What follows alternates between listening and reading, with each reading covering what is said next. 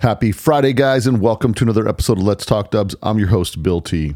Another Friday, another great podcast coming from you. This week, we've got Resto Johnny from the Samba. Pretty elusive cat. He's been in the scene for a long time, sells tons and tons of rare vintage Impy, DDS, and you name it, he's got it. He's been a collector for a long time. So we talk about his background, how he got into it, and go through some of his thoughts specifically on some of the collectibles, how you figure out what they're worth, and then what are some of the holy grail items. But before we get into that, I wanted to let you guys know that this weekend, I'll be down at Drag Day, just kind of checking some stuff out, promoting the show, which the show, October 6th and 7th, one crazy weekend. Love to see you guys down here. If you're going to come down, you need to book your room 30 days before the event. That means by the end of September, you need to have your rooms booked or you're going to be out of luck. A couple people missed out last year and paid some steep fees for these rooms. We're getting you a golden deal at the Orleans Hotel and Casino. Go to their website and punch in code number VWJ23C. That's VWJ23C.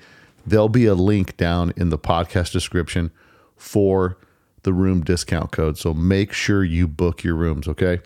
Other than that, man, this year's shaping up to be a freaking rad show again. So you guys, it's more than a show. It's a weekend event. It's a strip cruise Friday night, which is a raging strip cruise. Last year was 80 cars. This year's going to be more than that. As we all come back to the hotel, all the VW guys park in the same location. It's just a big, huge hangout at a hotel and casino with all your VW friends. Saturday morning, we've got a car show, goes from 8 till 1 o'clock. We're going to have some top 20 cars picked and then a best of show. And if you really want to get your car judged for best of show, you'll need to kind of tag some people to the side. And if you want to get your car judged, we will have a judge section that's going to be judged on points basis, front, back, interior, paint, engine, all that good stuff. So if you're one of these trophy chasers that gets real mad about it, we got the class for you. After the car show, there's about a 4-5 hour break where you just get to chill, go back to the hotel, do whatever. Leave your car right where it's at in the car show location, and then kicks off the world famous poker run where you ride around with your buddies in your Volkswagen, your classic Volkswagen on a Saturday night, buzzing around through Vegas, going to different locations, getting a poker card, coming back to the hotel, and I deal you your last poker card right there at the hotel when we get there. And that is where we give away a couple $1,000s in cash money in your hand that night. So there's no greater weekend where you can have this much fun, get a great rate on a room in fabulous Las Vegas. There's lots of Southern California, lots of Florida, lots of big cities all around the world, but there is only one Las Vegas. So make sure you guys come check us out October 6th and 7th. Book your rooms now. I'm having a little issue with my website. The company that hosts it changed owners. I'm trying to crack into it so I can update the show page. So that hopefully will be updated within the next week or so. Book your rooms now. Go to Orleans Hotel and Casino, punch in room code VWJ23C. And make sure you get your room reserved. So I'm excited. I hope you guys are excited, man. It's going to be another rager this year. We couldn't do it without our sponsors, people that support the podcast. So make sure you support those that support your favorite podcast. Go to VWTrendsMagazine.com. Dan recently retired. He's doing VW Trends Magazine full-time now. So make sure you subscribe today. Support those in the VW scene. I'm looking for good things to see out of VW Trends Magazine. So make sure you guys check those guys out, as well as Ross Wolf. They'll be a show sponsor as well. So you guys will be able to get some of your Ross Wolf goodies this October. But don't wait till then. If you need something right now, hit them up at rosswolf.com. Pick up some of their nice aftermarket VW gear, high quality parts, a company that stands behind what they do. You heard them on the previous podcast. So they're all about taking care of their customers. So make sure you guys go support Ross Wolf. Go to rosswolf.com. There'll be a link in the description below, as well as You Logo Up. Make sure you guys check out You Logo Up. You want to make some shirts, do some things like that.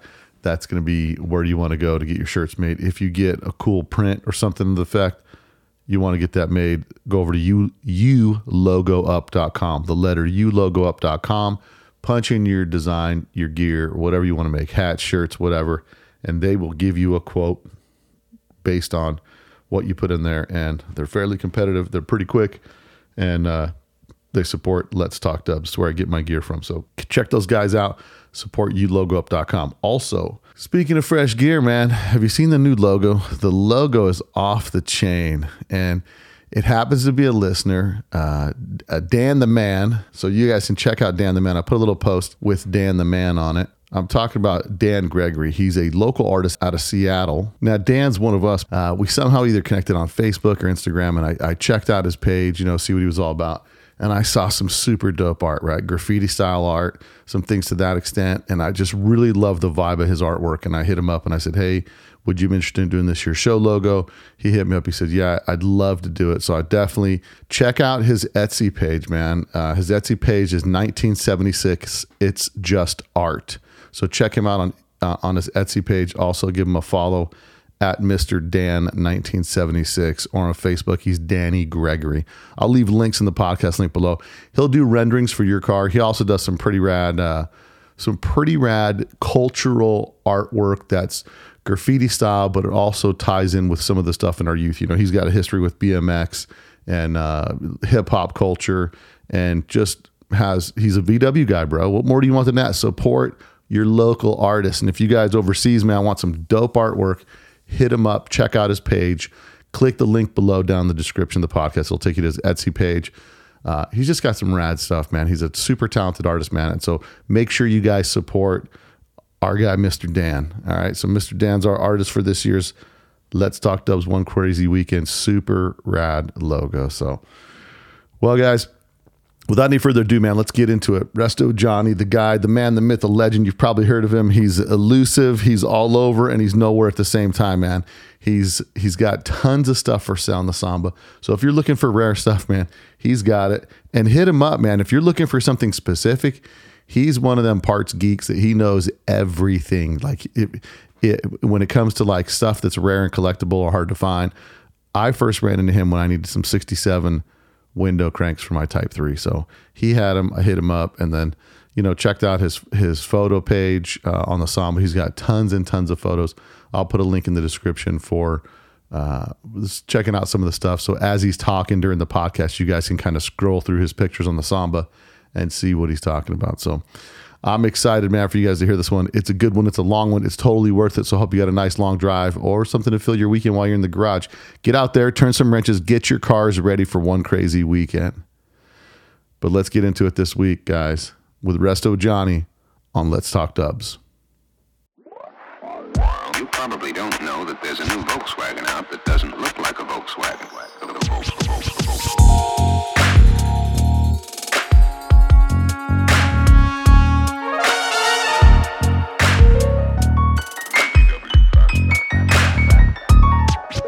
It's got everything that people who like the bug like.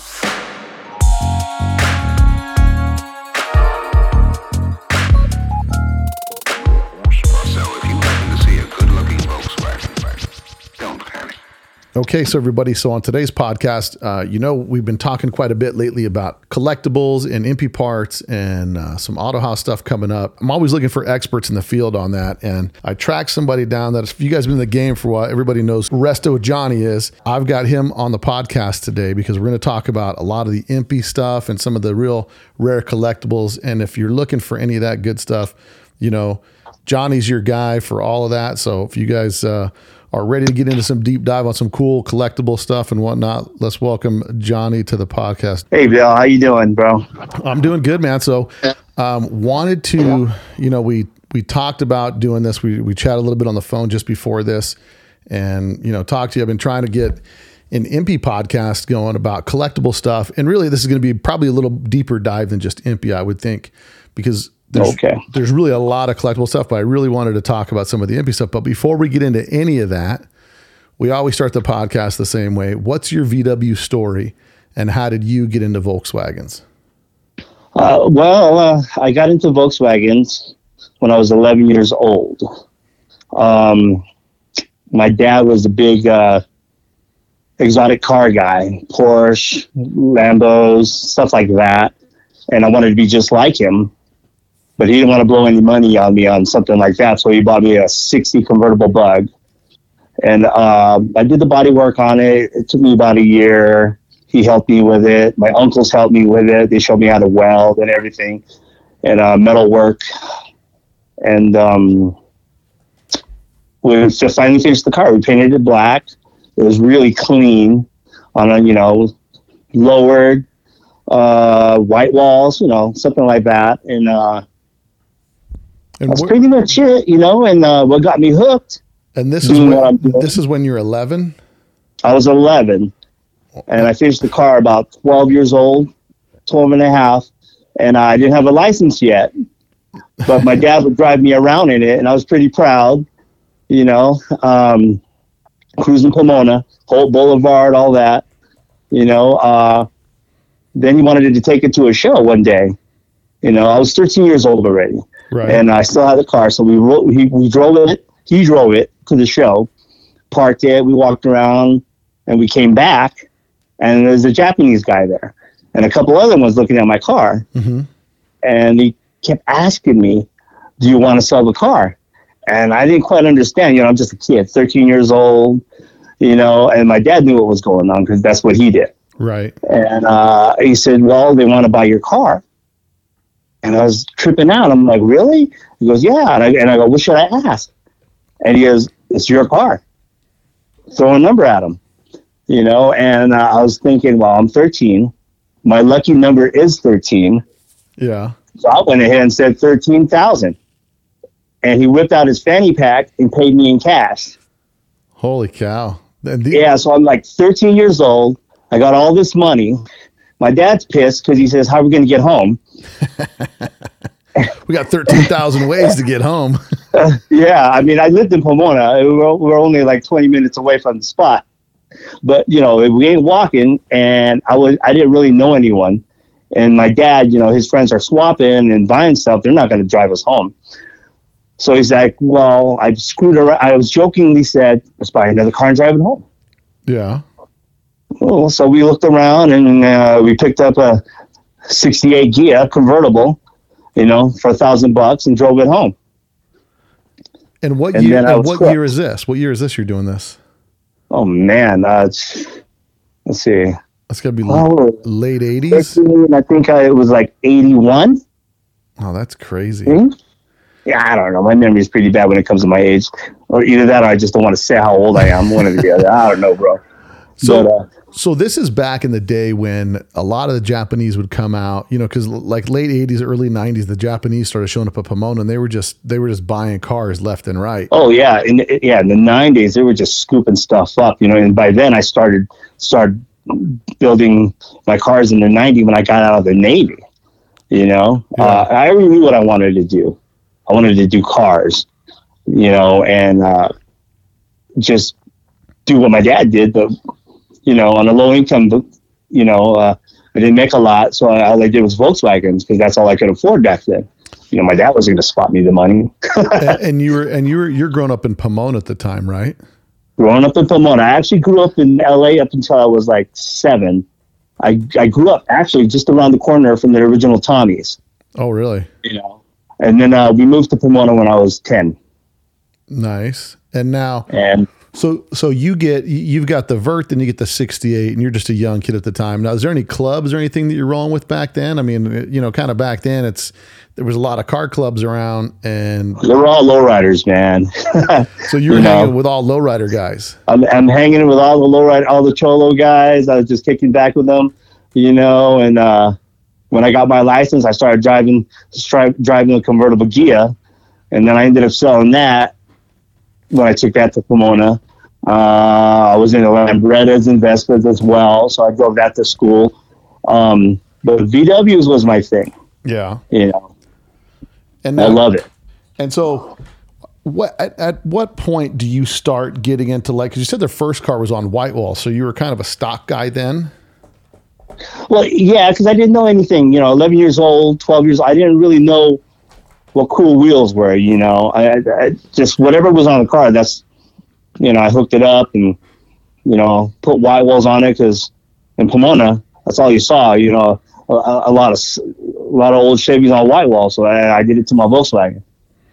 And now, so you start getting into, you buy the 68 Gia, and then there's a process when you go to, like, what's the first thing you start seeing? Like, hey man, there's parts, I can make some money hustling this stuff. I can buy some parts and pieces. When do you first start getting into looking for parts and pieces and realizing that, I mean, do you first just buy something that's cool and then realize it's worth a bunch of money? Or do you start going down, the road of what's the first real collectible you get? Is it Impy? Is it DDF? I mean, what is it?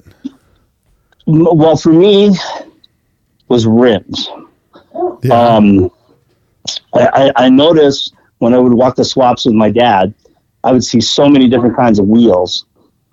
And then that's when I started collecting wheels. My first set of wheels, like really cool wheels, were original BRMs. Mm-hmm. And I just kept collecting BRMs after that. I didn't care if they were cracked. I didn't care if there were chunks missing out of it, corroded. I would buy it, and then I kind of accumulated a lot of those BRMs. The original. Then I started venturing out into different wheels, just from looking at all these other wheels on other cars, So when I wasn't really into Porsche alloys because I've seen that my whole life with my dad. So I wasn't really into alloys at all. So when's the first time? I do have a bunch though. When's the first time that you realized that BRMs are worth some money?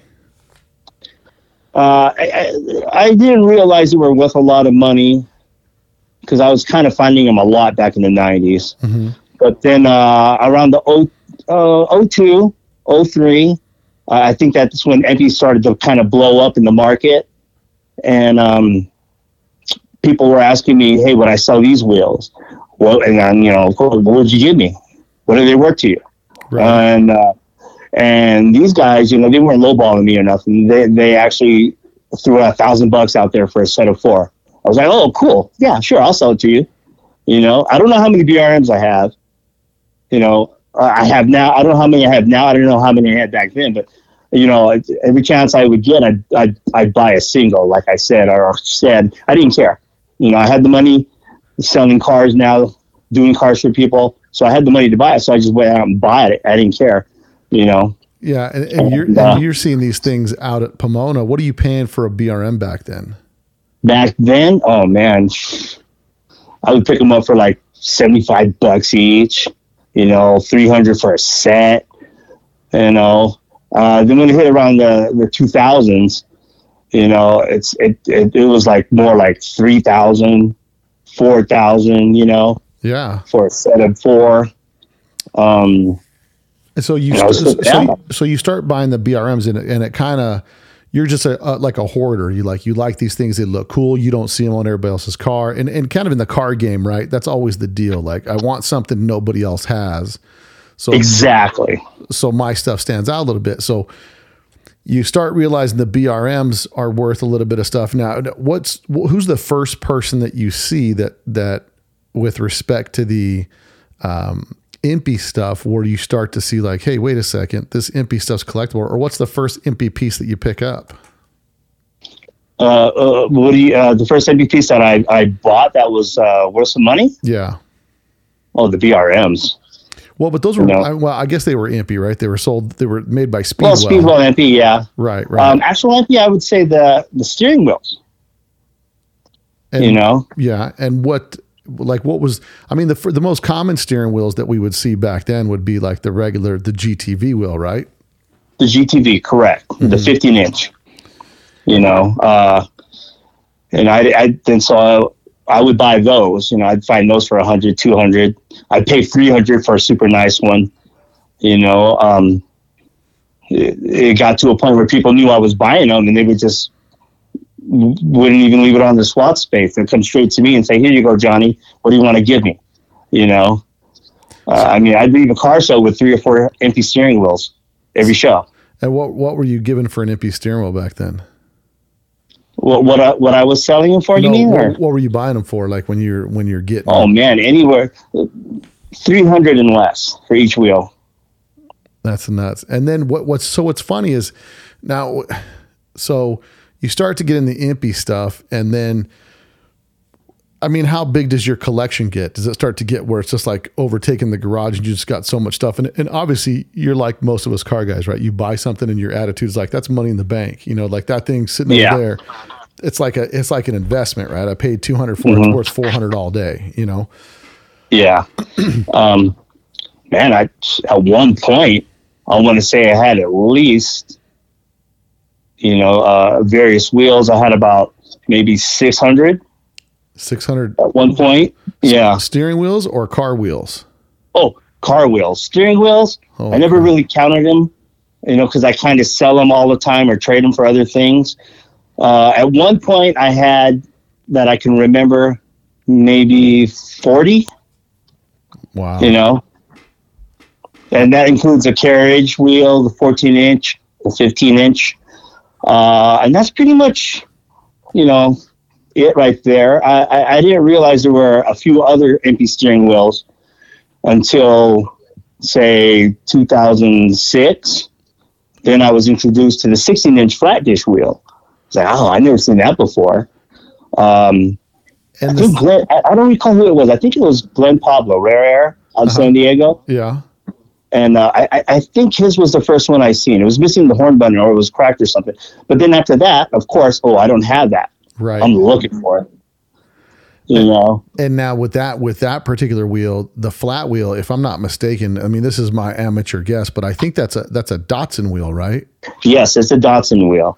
And I've never seen one on a Bug, but I've seen a few on buses after that. Yeah, once I got familiar with it, I see other people have them on their buses. Yeah, a buddy of mine, Miguel, up in Northern California, he's got one on his bus, and they look super slick. You know what I mean? Because you've got the same Impy wheel design, but it's a flat wheel with no dish on it. So and there's a lot of that, right? Impy tried to branch out into other car brands, with Datsun, and I don't know what other cars they made. Corvair. They made a couple different parts and pieces for some of that stuff, which I don't know how successful it was. Definitely wasn't as successful as the Bug. No. Now, we talked earlier because I'm picking up a GTV Bug from back east, and we started talking about. What was funny is it had it's got the 500 wheel in it, right? The Riverside 500. Right. And what's interesting is so there's a website called oldspeed.net, and this is put on by, I don't know who the guy is that does this. Let me see if I think it's Fabs. I think that's his name. Yeah, but there's so many guys named Fabs out there in Europe. Right. So. He's up in he is up in France, I think it is. He's somewhere in Europe, and he's got all of the advertising catalogs. And we were talking earlier today about my buddy from Beetle Barn. He says, man, I threw reams of those catalogs away, just stacks of them, just threw them in the dumpster. And it's so funny, because as you go through the catalogs, and he's got a lot of on the website's oldspeed.net, and I'll put a link to it down in the description of the podcast for you guys that are listening. And it has a bunch of the complete catalogs that are digitally scanned and put in here. And, I was looking to see it, like what year I would see that Riverside 500 steering wheel. And I don't think I see it until after 69, but it's funny because they would do something. And the story that I hear about that wheel is that it's made from the same people that made, the Porsche wheel, correct. The 912 wheel on that thing? Or? 911, 912. Yes. And it's but they're different. They're different in, the spokes are different. The hubs are different. Yeah. If you actually had the 500 next to a 911 wheel, you'll see a big difference in them. Yeah. And it's a little bit, I think it's an inch or so smaller, right? I believe so. Yeah. Yeah. And so there's a lot of, so the first thing you start going down the rabbit hole with is the BRMs and then the steering wheels. Now, do you ever drag up an Impy catalog? Because what's funny is you go through year by year, the catalog, they vary so much. Some have a bunch of steering wheels, some have 2 steering wheels, and there's so much variation. Like, what's the next? So now you identify, I'm going to start chasing all this Impy stuff. Like, I don't even care if it says Impy. What's the next big thing you start getting into after, obviously, the BRMs and the steering wheels? What's your next most collectible thing you started going after? I started going after eliminator shifters.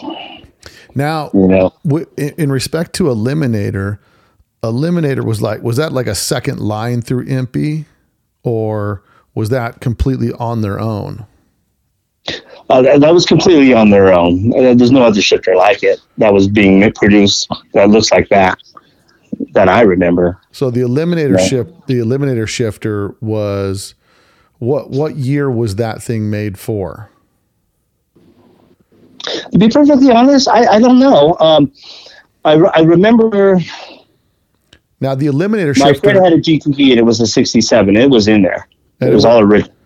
and it was in there from originally when the car was bought. Correct. So for sure, 67. And the Eliminator shifter, was it named after like Lee Layton Eliminator type thing? Is that where that came from? That's a good question. I honestly don't know that either. As far as history goes, I know I don't know too much. I only know what I've come across. Like personally Sure. seen and spoke to like Joe and Daryl and Randy Ingersoll was a big time collector for me. He explained a lot of things to me. What this part was and how hard they are to find. So I don't know who the Eliminator was made after, named after, or Yeah, because Lee Layton drove for Impy in the correct. in the early I days. knew you, Leighton. Oh, you did? He's. Oh yeah. I got quite a few things from him over the years when I was younger. A funny story is when I would go to his shop, Mm-hmm. he wouldn't let me talk to him unless I helped him dyno a motor in. I couldn't say a single word until he was done and I was done helping him. And then he would say, okay, what do you want to buy for me today, Johnny? Because he knew what I was there for. Right. Just wanted to buy crap. And he had a ton of stuff. Is that what he is? I mean, Oh. he- Yeah, he had a ton of stuff. He didn't even remember. He didn't even know what he had. I'd have to go digging around, yeah. So, and I found quite a few good stuff. A lot of frames, oil pumps, stuff like that. He had a lot of that, because he was an engine builder. Yeah. Cams. I got so much of that stuff, and yeah. Yeah. I've accumulated quite a bit from him. And I'm seeing in the 1967 catalog, I see the Riviera 500 wheel, and I'm still looking for the, oh, wait a second. I think I just saw this supercharger over at a buddy of mine's shop, possibly. Interesting. Yeah, because they have on their 67 catalog, they've got a supercharger in there. So which one is it? The Shorrock supercharger. The Ciroc Charger. Yeah, that's what I was going to say. Have you ever had any of those? I have one. Oh, really? It's in pieces, and I don't even know where to go to have someone do it up for me. It's just something I stare at now. I found it in Pomona, for $50, and I just stare at it. Yeah, I've got a couple Judsons here. I have one that I pulled off of a car that I bought, and I converted the car to an Okrasa because I wanted to drive the car, right? So I had it, I did the Okrasa, which makes it 10 times more of a drivable car. And then for a garage warming party, one of my V8 buddies, who's a VW guy, that's how I met him. He brought over a 40 horse Judson, all the parts and pieces, and an extra 36 horse, shell and stuff. Brought that stuff over to me because, he says, well, I got no use for it, and here it is for your garage warming party. So it was that's cool. Yeah, it was pretty cool to get that stuff. And I've got I've got nothing of a collection compared to yours. I've got fanfare horns and some stuff like that, just some oddball, gauges and whatnot. But with respect to, so let's talk a little bit about some of the Impy collectibles and kind of how it elevated, because I think what happened was, one of the cars that I remember seeing was Scott Black's 67, black 67 Bug that had, I think, about every Impy accessory you could get on it. Mm-hmm. Okay. German folks, correct? German folks. Yeah. And, Scott Smith is his name. Scott Smith. Yeah, Scott Smith. Yeah, I called him Scott Black. Scott Smith with the black 67.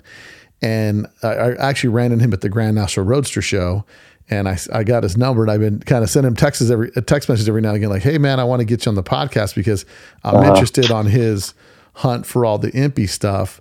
like, what he had to go through. But one of the things that he had on that car that was pretty uncommon that, that I believe is maybe a fairly rare part are the dash pads. Are those fairly rare, or are you pretty common? I don't consider them too rare. I mean, Danny Zepeda had like 200 of them. So, and he's been selling them over the years. I actually bought my last 3 from Danny. He had 200 of them? Yeah, he bought them a long time ago. And he's another awesome collector you should get a hold of. Yeah, he's got some stories for you. Well, what's funny is he bought, if I'm not mistaken, my friend Carrie's 54 oval from here in Las Vegas. She had a black. Oh, you did? Probably, it's got to be like maybe close to 30 years ago. She was selling this car. Okay. And it was a fully restored black 54 oval with the red interior, and it was a top level restoration car. I see. Yeah, so I think that's one thing that he did, and I know he's been in the game for a long time, and he's got some stuff for sale right now on the Samba. Some stuff signed by Herzog, I think is the guy's name, the artist for Impy. So I can't remember his name either. Hines. Yeah, he's got a ton of stuff available for him. So, yeah, well. As you started getting into the Impy thing, did you track down the catalogs to try to find out what parts they had so that you would know what to look for when you went out?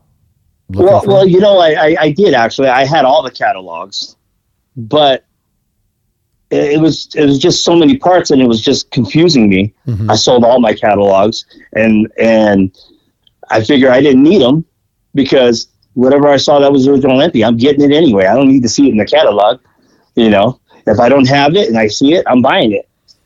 So I didn't really need to look through a catalog anymore. Right. So you kind of knew what you were looking for. Now I see a lot of stuff that I haven't seen a bunch of, like the Supercharger. I haven't seen a bunch of those. The other thing that I haven't seen a bunch of that I'm just, as I'm cruising through here on the catalog, let me show you what we're looking at here. Is the fuel filter. I don't see a lot of those fuel filters. Have you ran into many of those? The one that with the foil Impy sticker on it? Yeah. Yes, I have a few of them. So are those fairly hard to find, or what? Yeah, they are pretty much hard to find because after being used and the gas gets on it, it ruins the foil on it. It ruins the sticker. Mm-hmm. And people peel the sticker off, and then you don't know what you're looking at. You don't know if it's real Impy or not, unless you've actually seen one. You'll know the shape and the size. You're like, oh, that's an Impy one. Now, on some of the early stuff, they had chrome valve covers, right?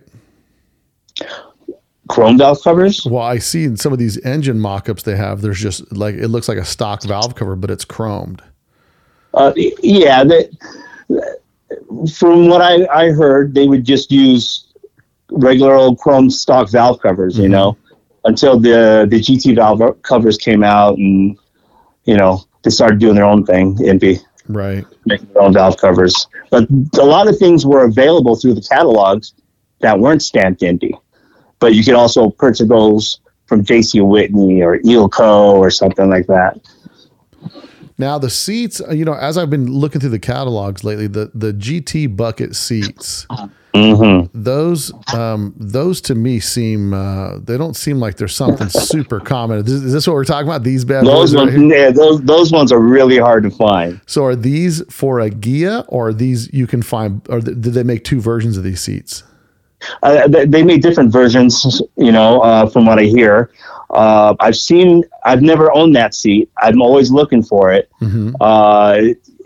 But they came with different tracks. They came to fit on a Ghia. They came on a Beetle. I've seen them in both. Yeah. Yeah. And then they have like a recliner seat here too. So I don't know if is it the same seat that's fully adjustable with the recliner here? Let me see. Let me see which one. So this is so I guess it's made by Speedwell, right? So it's Speedwell, yeah, that's an early seat. Yeah, and I've only seen 2 of them. One was in the Dave Mays. It was in his collection, mm-hmm. and then Hawken over in Sweden has them in his car. and I've never seen them again. I've had a wanted ad out for those for at least 15 years, and I just pulled the ad because I'm not going to get it. Right. And well, especially when I pull the ads, it's funny because then all of a sudden I come across it and I get it. Yeah, so you're trying to get lucky. Now, what about these? So in this one catalog, I see there's some plaid seat covers. Have you ever seen a set of these dudes? No, I've never seen those. I would think no, other than in the catalog. Right. I've never seen them in person, and I've never heard of anyone having any. Yeah, I mean, there's so many things. As I start going through the catalog, man, I'm just like, holy cow! There's so much stuff. Like like this 2-spoke wheel. And I don't know if these are, if they're the Cosmic wheels or what these wheels are. Cosmic, yeah. So are they? So when they say Cosmic, were they made by the same Cosmic that makes the wheels? Yeah, I believe they made them for Mini Coopers too as well. But they weren't specifically an MP item that I know of. Right, but this is like Cosmic, the same one that made the driving wheels, right? Like the Cosmic cast aluminum wheels. That same company. Correct. No, I don't think so. It's a different company, huh? I believe it is a different company. I'm not 100% sure, so don't hold me to that. Yeah. I'm not much of a Porsche wheel guy, other than Fuchs. Yeah, that's nuts. Now, what about the fiberglass, the padded rear deck? The fiberglass rear deck lid? The fiberglass rear deck that for the speaker grill and all that. The speaker. Oh yeah, that. Yeah, I've only had one of those. I still have it. It's in one of my cars. I don't remember which one though. I'd have to go to my storage and take a look. So some of so give me for, like the novice listener out there, somebody that's out there looking at, the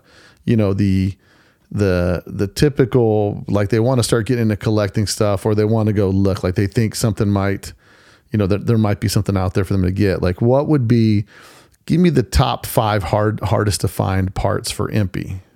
Oh, shoot. If you had to pick 5 holy grail parts. All right. Number 1, psychedelic door trim panels. That's number 1 for me. Really? I have a set that I got, but they're pretty beat up. I got them in a car. I don't know if you can see it in the catalog, but it's a psychedelic door trim. Yeah, I'm going to look for it. It's like 73? I believe 71 to 74 in one of those catalogs. Coat hanger would be number 2.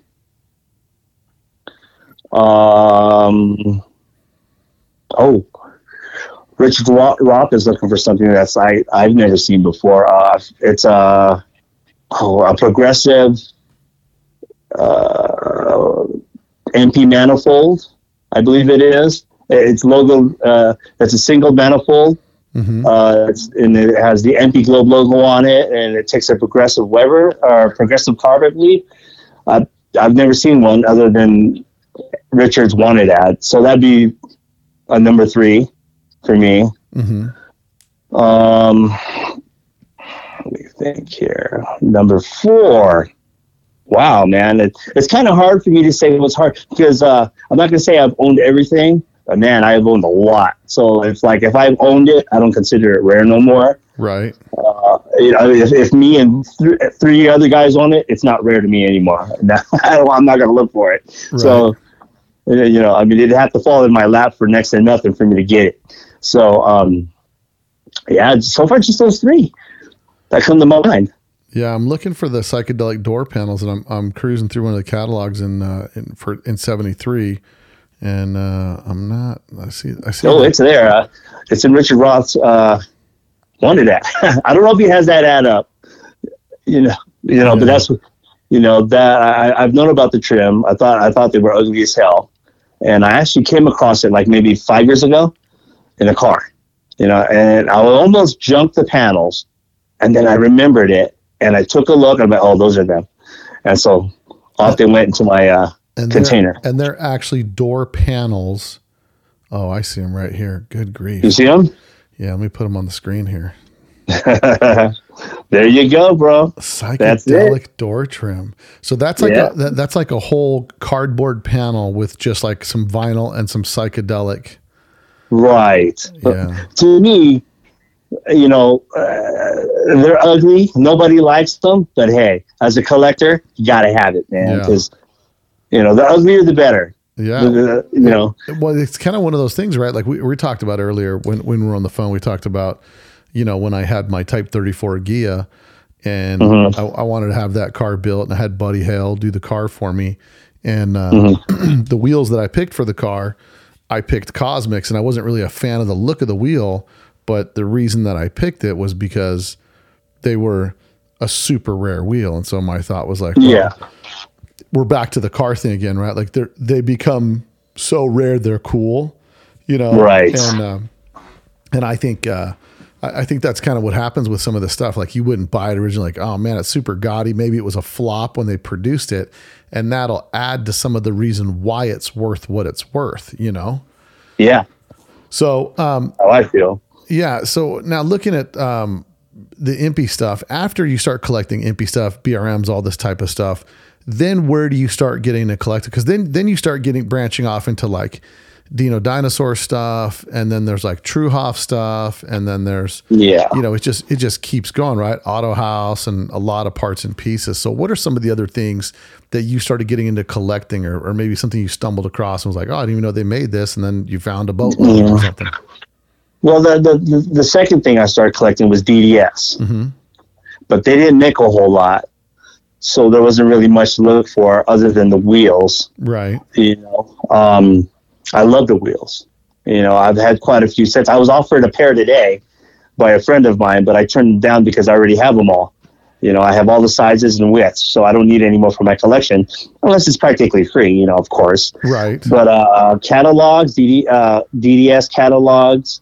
I got this one plaque that I've been after. It's an original DDS plaque. A lot of people say it's fake, but it belongs to a friend of mine who got it back in the early 70s. So there's no way that's a repop. Right. You know, and he's a legend, you know, very famous, you know, his name is Frankie Freeman. Yeah. You know, and he's, I've got a lot of information off of him since I've known him as well, you know. Yeah. And the DDS plaque, it went, like it was a dash plaque, or what was it? It was a dash plaque, and I never. He had a 56 chop top oval, and I was going through it, and he was asking if I could try to sell it for him, but you know, I didn't take him serious because he's pretty. It was a sentimental car to him, you know. It was really nice, Right. and I actually did try to sell it, but you know, I wanted that plaque off of him, and I just couldn't get it. I'm sorry, back to the plaque thing, because I could never get my hands on that damn thing. And to get it, I got to buy the whole car, and I wasn't about to do that. Right. Well, it looks like there's a do not lower windows at speeds in excess of 120 mile an hour. Yeah, that's not original. But this one's obviously a repop, right? So right. for Right. $18, you could live that dream, bro. I mean, I'm just. I actually did that a few times. You know, when I started, I seen a few of them, and I was like, "Oh wait." Then after a while, one of my mentors said, "Oh, those aren't real. Those were made later in the '80s or something like that." You know, so I was like, "Okay, I don't want it no more. Right. They're in my dollar pile now." Now, so with respect to the DDS stuff, you know, the dash plaque that you're in search of is fairly rare, and I would think something like that probably came from a trophy shop, and they just had maybe a couple dozen of them made, if that. You know what I mean? Who knows? Yeah. Yeah. Because they're out there. Now, one of the things, going back to some Impy stuff real quick, one of the things that I'm curious if you've ever seen is the Impy rear-mounted dual cooler that takes two coolers and it mounts it on the rear. Yes, the Batwing. Yeah. So what exactly, when you bought that from Impy, did that have the coolers already on it, and it was like an adapter that did, or what? How does that come? Because I'm looking their catalog, because I saw that and I thought, since I'm getting an Impy bug, you know, that would look cool on the back of it. Yeah, it would look cool. I had one in my 43 split. Oh, did you? So, Yeah, then I got a picture of it in the gallery if you ever wanted to look it up. But I didn't mount it where you're supposed to mount it. Where'd you? Because I mounted it in my luggage area behind the firewall. Oh, really? Yeah, and hey, it works great, man. I had a 1915, real nice, and man, it's an awesome oil cooler. To me, it looks great. Well, it does what it's supposed to do. Yeah, I think it's a super cool look as far as the. I'm trying to pull up your link here, so I can go back to your pictures because I had. Oh, here we go. So, now you have it mounted on your 43 split. You said in the luggage compartment. Yeah. So you had it mounted inside the car. Inside the car. Really? What made you mount it? What made you decide to mount it inside the car? I don't know. Because I seen them outside on the vents in the ads and stuff, and I was thinking I didn't like that look, so I'd rather have it hidden. Not like totally where you can't see it, but if you were to peek inside, it's like, oh shit, oops, sorry. Yeah. Now, how he's hard? Got one of those in there. How hard are those to find? They're fairly hard. There's a few out there. It's just getting them off the collector. It's one of those things that you really, get lucky and or somebody who has one and you just got to wait for them to get bored of it and trade or make an offer. Usually there's a trade going on for something like that. Not too much money involved. The one I got, my first one I got was from my friend Jeremy out in Hemet. Mm-hmm. He found one at a yard sale. At a yard sale, man. He found it at a yard sale, Lake Paris or something like that.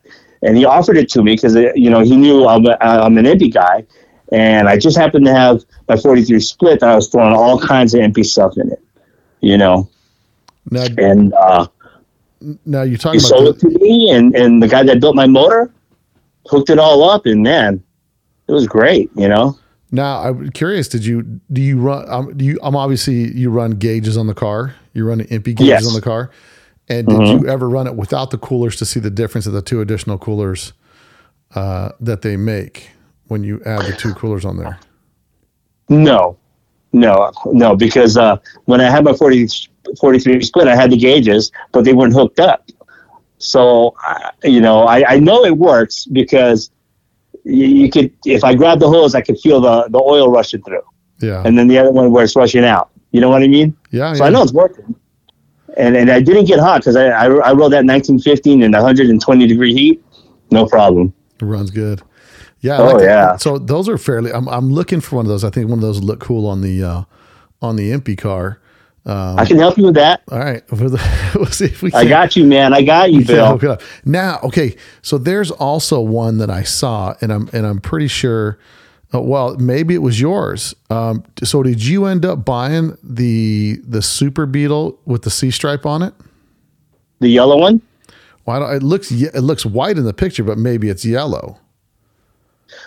But it's a Super Beetle with a C stripe. It says it's here on your pictures. I bought that one for $200. Come on, stop it, bro. Stop. Nope. You call my buddy. My buddy's the one that found it. Where did my buddy Jeremy Kepping in South Carolina found it and sold it to me for $200. And how rusty was it? It was pretty bad underneath there. I mean, it's South Carolina rust, right? So it's it's bad news. Yeah. And the drums were locked up, so we had a hell of a time getting it on that trailer, man. Yeah, what's interesting is as I was going through the catalogs, as you get into the later catalogs towards like the Filter Dynamics days, here's something interesting, right? So I want to ask a question about this. So so the GTV after a while it kind of became a sticker? Was on this car? Was it GTV sticker? That was a sticker, yes. Original. So that's interesting. So the GTV, when you bought the C-stripe sticker kit, did it have a sticker, or it didn't have it on the early C-stripe kits? On the 68 C-stripe kits came out in 68, and they were used on the 68 and later models, and they did come with the sticker. See, I love the C-stripe kit, and the blue card that I'm getting doesn't have one. I think the C stripe is one of those things like, hey, look at me, it's an MP car. Yeah. That's cool. I love that. I wish I could put it on the 67, but it's not correct, so I can't do it. And then, I had a few chances to buy 68 ones, but oh man, it's just in the back of my head. It's not early enough, but I couldn't pass up that 72, that Super Beetle one. There it is. Yeah. So I just threw up a picture of the Dino Dinosaur dash bike that was on Frankie Freeman's car, right? It says any fool right can on this chop top oval. Yeah, but it takes a real man to chop them up, and it looks like it looks like. So I don't know if that's an original one to me. I feel it is because he got it so early, right? In the 70s. Yeah, no, that's a rad dash plaque. Yeah, and I remember that Frankie Freeman's chop top was over. Chris had it for a while because I guess he was trying to sell it for him or something. Yeah, and actually Chris bought all of Frankie's stuff, and Frankie got out of it. Maybe 10 years ago, I think he because we're all living up here in Hesperia, so yeah, So he offered it to Frankie. Frankie offered it to Chris. Chris, of course, had the money to do it and got it all, except the car. Yeah, and so where's the car now? Where's the chop top now? I don't know. I have no clue. Yeah, I never asked him who he sold it to or where it went. I believe Randy Carlson, of course, sold it for him. Okay. So I could ask Frankie. I'll give him a ring. Yeah. I'm just curious. I have my own chop top. I mean, so the chop top, I don't know how familiar you are with the chop top car that I have, the red one with the BRMs on it. But yeah, the one for the, he's my friend, and I can't remember his name all of a sudden. He just lives right up here in Fishburne, man. Jim Moto. Yeah, Jim Moto. Yeah. Those BRMs on there. I was going to buy them off him. So you were the guy that he must have been talking to. I thought he was talking to Jim Mayo. So here's the story behind how I got that car. Because I know some of our listeners have heard me tell the story before, but I know that you don't listen to the podcast a bunch now. But I'm sure after this you'll start listening quite a bit. Yeah. But so I did an 80s podcast. We talked about cars from the 80s and whatever. And toward the end of the podcast, I was talking with my buddy Tori, and I said, the car that for me, like, I don't even like chop tops. And the car for me that I never realized how much it influenced me was this red chop top that was on the cover, little small picture. It said that was on the cover of How to Customize Your Volkswagen Spring 89 Hot VW Special Edition, right? And you open it up and it said Valley Boys was the feature.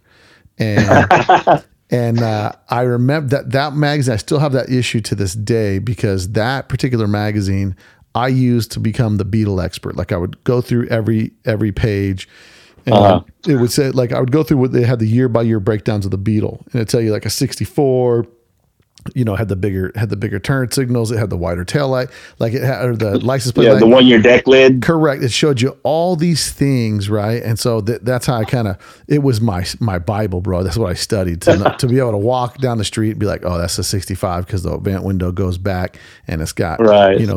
So I started doing all that stuff. And then I never realized how much that car influenced me because my first 63 ragtop bug that I bought in the junkyard, I painted it guards red, like Porsche red, and I did a white rag top on it, and I painted the wheels red. I had 5 spokes on it, I painted them red to match. And then later on down the road, I did a white insert because it was the early 90s, and that's what everybody was doing. Was like, now was the two-tone phase, right? Everybody's getting gangster boogie. And then it's funny, we're talking about this car, and we wrap up the podcast. Said, yeah, it's one of my favorite cars, and I love that car. And so we hang up the phone, or we get off the recording, and he's like, hey, dude, Jim has that car, dude. And Bob Daniels, who does the 80s stuff, he's got his contact information if you want to buy it. I think he wants to sell it, bro. He wants to sell it for $16,000. And I was like, I remember seeing that car at the 2010 VW Classic. And I saw it. And one of the rare times he drove it down. Yeah. And I stopped me in my tracks and I'm like, bro, it's the car. It's the car. Like, you know what I mean? Like, it was one of those things for me where I was like, I can't believe it. And so I hung around the car for like 30, 40 minutes, waited for somebody to come by the car. He never came by the car. And then I get his number and I call him up, and I just bought a limo bug out of Texas. And it was it was during COVID, and I was bored. My neighbor came over. He's into weird cars. He starts talking about limos. I go on the Samba. I look up a limo bug, And there's a limo bug in Texas for like $6,000. I'm like, bro, let's buy that's fair. I'm like, let's go buy that thing, dude. It costs you $10,000 to stretch it, dude. I'm like, I don't even care what kind of shape it's in. So my wife and I flew out there and we drove that thing back. And so I'm wow. I'd sold another car. So I had car money in the car fund. Right. So I buy this limo bug, and then I was talking to Jim, and then he called me back. He's like, all right, I'll sell it. I want $16,000 for it. Sitting in the garage right now on a flat tire. It doesn't run. You got to get it running. The motor's brand new. I had so-and-so build the motor, blah, blah, blah, blah, blah. So I said, all right, cool. I said, well, and then I started talking, and I said, he's like, well, I got somebody that might want to buy the BRMs. And I said, that's me. And so I said, yeah, I was thinking about the BRMs, and I thought to myself, like, I said, without the BRMs, I'd give you $10,000 for the car. I said, my attitude was like, I would rather just put a repop set of BRMs, paint them red, no one know the difference, blah, blah, blah. And then I thought about it for a day, and then I called him back. I said, you know what, man? I said, the wheels need to stay with the car because it's part of that. That's one of the things about that car that made it so cool. So I drove down, I bring cash, I buy the car. I leave from me hanging out with Jim, and I drive all the way to Simi Valley, and I go and see Scott Gildner, the guy who built the car. Oh yeah. So I do a whole podcast with Scott Gildner about him building that car, and he built that car pretty much the way you see it first debuted, with the white vintage VDO gauges and the Mustang seats they were velour at the time, a stock steering wheel. And then when Jim got the car, he started doing all the impy accessories to it, right? He started doing a big motor and did the Fosgate system and all that stuff. And now that I have the car, it's one of my favorite cars to drive because it's it's 80s style, right? It's got like a low back. It's got a bucket seat that reclines, sits real low. And that car is it's such a fun car to drive. And I'm super stoked that I got it. And Eric, what's his name? Eric Lucier over there in Phoenix. In Arizona, yeah. Yeah. He's another big impy head, right? So he sells that set for $17,000. He actually got 17 for it? Well, they were sold. So, they were for sale for 17. Who knows what he got for them? But I think that as soon as those were sold, that kind of changed things in the original BRM world, because like every time something levels up, there's a little bit of that takes place. Yeah. Now, what I'm also noticing, which I didn't know it was a thing, right? So the early flat 4 BRMs are now becoming collectible. Yeah, isn't that weird? And I don't understand why. I was having a conversation on the podcast, and I said, I don't know what year those BRMs came out. And I said, I think they came out in and I started thinking maybe 97, 98. And then Stefan. It was the late 90s. Well, no, Stefan. I remember the shop in Santa Monica. But Stefan shows me an ad from 1992 is when those wheels came out. Serious? Yeah. I was surprised too. I'm like, because I was like, yeah, it had to be the late 90s because in 93, 94, I don't remember seeing those wheels. I don't remember seeing them advertised. I don't remember anything, but they were repopping them back then. Now, I don't know the reason why. I don't know if they're collectible because of the way they were manufactured. I don't know what's different about them. Well, they're the most identical to the BRM. Yeah. Well, I think if you were to flip it over, you would know, or if you look at the lug nut area, you would know. Right. So let's talk about, you're 43, the 43 split. Now you don't have that car anymore? No, I sold it to one of my mentors, my MP mentors who taught me a lot. I sold it to him. Yeah. And he started collecting all the parts for it.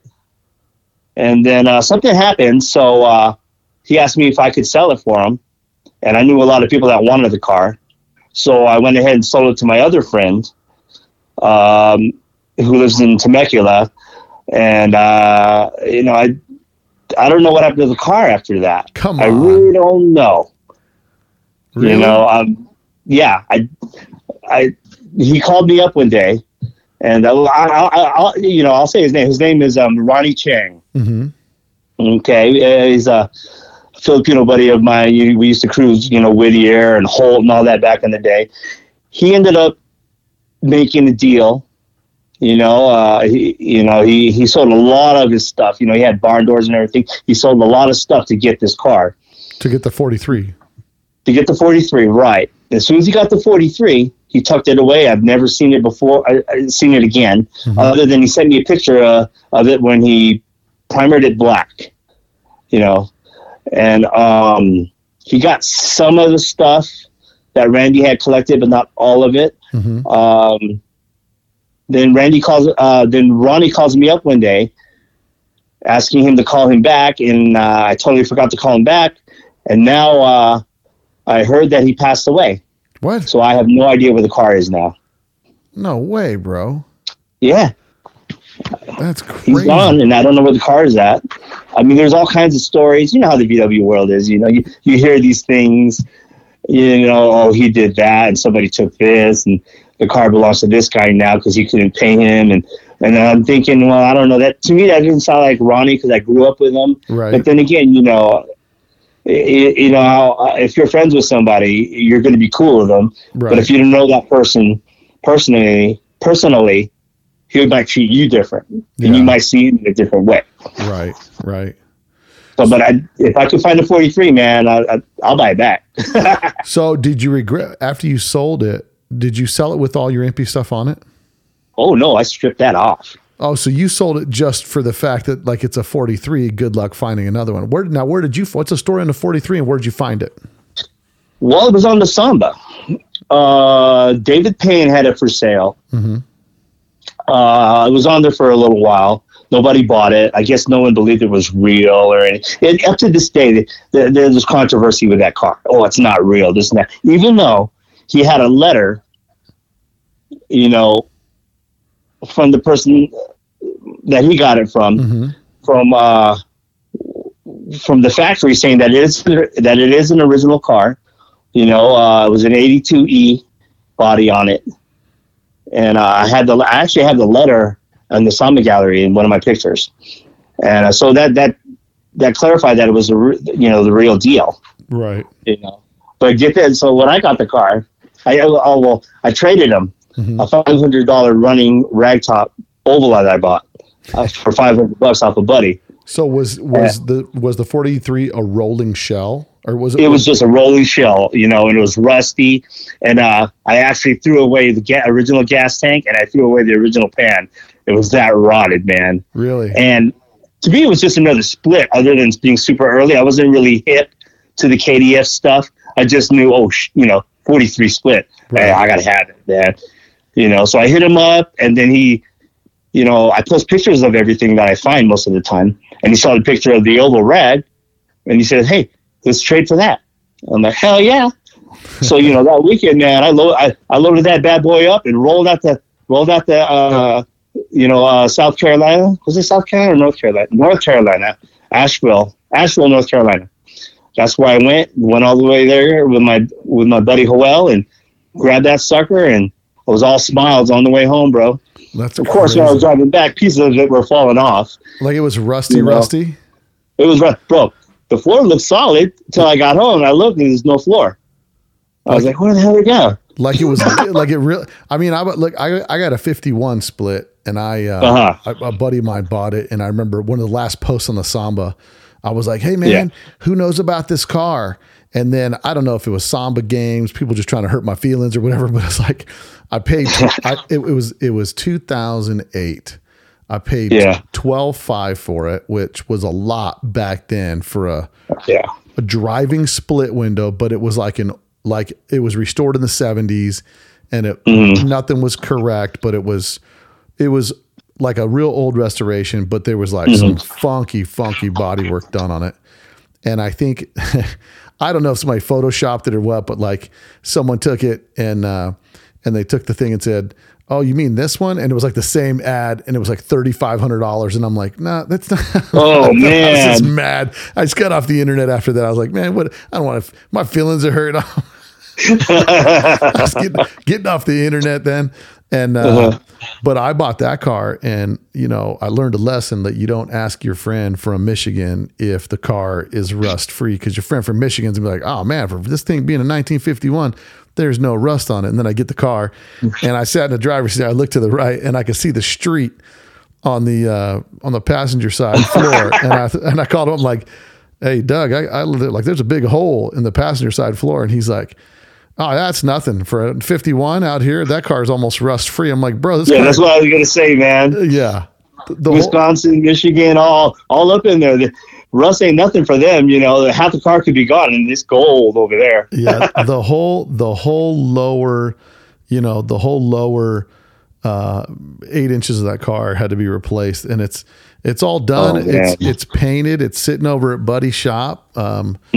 just waiting for Buddy to paint the fenders and mock up the drivetrain for me, so I can get it back and finish that thing. But that's been a build. That's cool for a while. Yeah. So now you have an Impy Bug right now. And what's the story on the Impy Bug that you have now? I only have the one original one. The other ones, I just threw a bunch of Impy stuff on it, so I can't really say that's an original, GTV. Mm-hmm. But the one I'm working on now is a 67 sedan I picked up. No rust, original black paint. And I just thrown everything Impy on there that's rare, coat hanger. I finally got my Impy cylinder head temp gauge. That took me forever to get.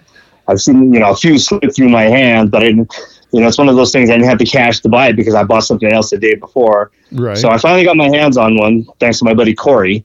I had an original Impy rear and front seats for it. Nice. I didn't like the rear seat in the back because my kids kept complaining it hurts their butt. So I sold that off. All right. Pause 2 seconds. Last Bug-In, I had a chance to buy an Impy rear seat for $400. Was that a good buy on that seat? Yeah, I would have bought it. I would have bought it. My brother says to me, you're an idiot, man. Why are you don't need that seat for anything. And I've got a nice 67 here in Vegas that, the goal was and still is that we're going to give the car away. It's an original solid 67. I've got some BRM replicas we're going to put on it. We're going to do like a garage build and give it away, right? Like it's not going to be pan off. It's going to get a new interior. Going to have somebody do a motor for it. We're going to lower it down. We're just going to make a nice driver, right? So with the empty seat in the back. Well, and that's what I told my brother. I'm like, bro, we'll put we got a 14-inch GTV wheel. I'm like, we'll throw that dude in there. I'm like, we'll put the back seat in there, bro. I'm like, that would be a freaking rad giveaway. He's like, we ain't giving that stuff away. I'm like, bro, you know who does, dude? Legends, bro. Legends give that stuff away, dude. Because I just think that'd be so cool, right? If you were to enter a raffle and you picked up a Bug that had just a bunch of cool accessories on. I mean, and hopefully, you hope that the person that gets it really is into it and appreciates the whole original. The gauges and stuff, and they don't take the car and part it out. Because that would be rad to get somebody. Even if you do a 1600 single port with dual carbs, or just kind of like a throwback retro type deal. Yeah. So that's cool. But so you were saying about the 67 you're building. So you got coat hangers in it. You've got I got coat hangers, pop outs. I had the front seats up until yesterday. I sold the front seats. Oh, now what does a set of front seats go for? Well, I had two guys wanting it. No. I One hear guy you. in Florida. Listen, it's going to go for what the market pulls out of it. So I got $2,000 for it. $2,000 for the front seats. Now, the front seats? Where did you find the front seats? This particular set that I got, I bought it. They were originally my old seats. I sold back in the late 90s, and I called him up, and he said he would sell them back to me. So I bought them back. I held on to them for a while. Mm-hmm. Then I got another set from my friend in Thousand Oaks, Gary, and I like that set better. So I still have that set sitting in my rafters. I don't have the right car for it, but the set that I had sold. What year what year the set in the rafters? They're also MP front and rear seats. For what year? Any year bug. They fit any bug. I know they fit any bug. What year would they be correct for? Are they too late for a 67? I think so. They were mostly, the rear seat was mostly they were usually used on MP imps, basically. Gotcha. So, they weren't specifically made for the bug. But they fit in the bug, right? Oh yeah, man. You just fit it to the rails, to the tracks, and you're good to go. I like it. Yeah. And now we're talking front seats or rear seats? You're talking the rear seats fit. The rear seat was designed for a Beetle. I honestly don't know if they were designed for a Beetle, but man, they fit good. Yeah. I know they were designed for the MPM because I would see it. My first set of MP seats were actually in an MP imp, and then I was able to talk the guy out of those back in the 90s. So I've never really seen him in a Beetle other than the set I used in my 43 and in my other cars. Now, what about, have you ever seen, so they made the MP Sportster, and then they had a 4-seater Sportster. Right. Danny Zepeda, again, is the only one I know with a 4-seater. So he actually has a 4-seater. He actually has a 4-seater, and he brought that out to Bug-In 32 when they started the Bug-In over again. Yeah. He brought that out for display. It's pretty cool. Yeah, no, there's a lot of cool stuff. And Impy, I think, as they got a little later, started third-partying stuff, right? They would sell something, because like I'm looking at the Impy in the 67 catalog, there's the Impy car stereo. Now, I'm assuming this was made by somebody else for Impy, or is it 8-track player? I only know, the only one who has an 8-track player would be Richard Roth, and he actually got that, I believe, from Joe Bitone himself, I believe. Really? That's the only one. Wow. There's no other one. That's got to be pretty rare, right? I mean, if you can afford an 8-track, you're probably driving a Caddy. You know what I mean? I mean, I think you're slumming in a Bug, right? Because Bug was like the economical car, right? But if you started throwing all these rare deals on there, man, it's it's kind of crazy. But I think one of the things is when we talk about buying and selling and collecting, I mean, the market's going to bear what they're for. So $2,000 for a pair of front seats. I paid the seats in my split window. They're vintage now. They're like 13 years old.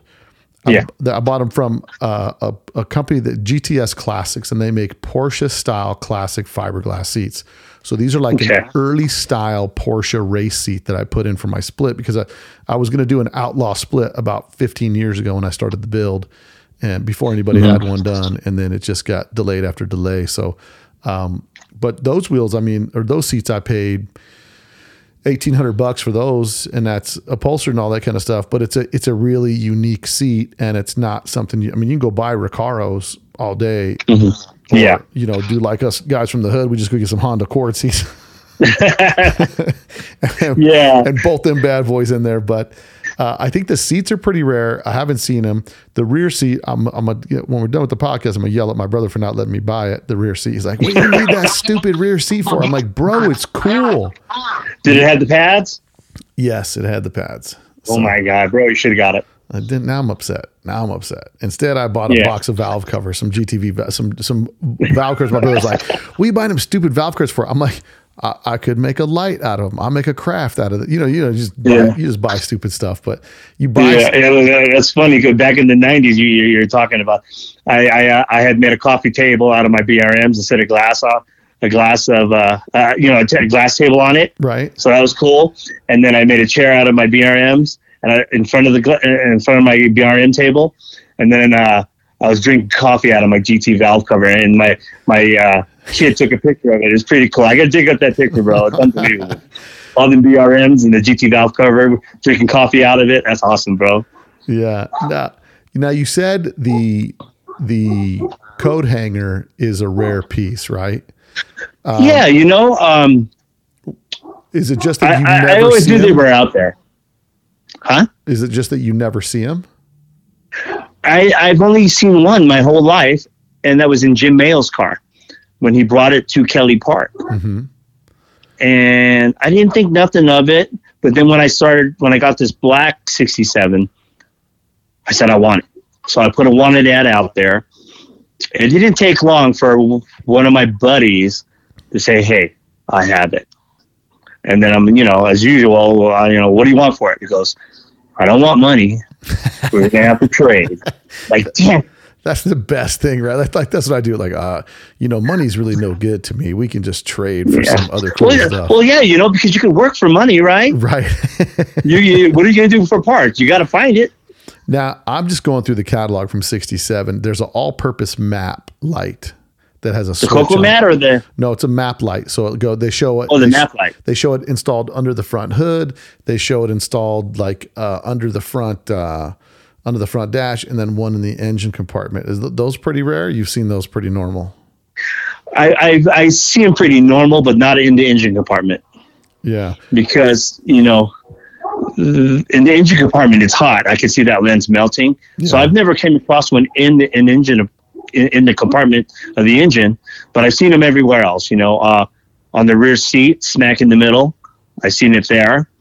In some of the seats I've purchased.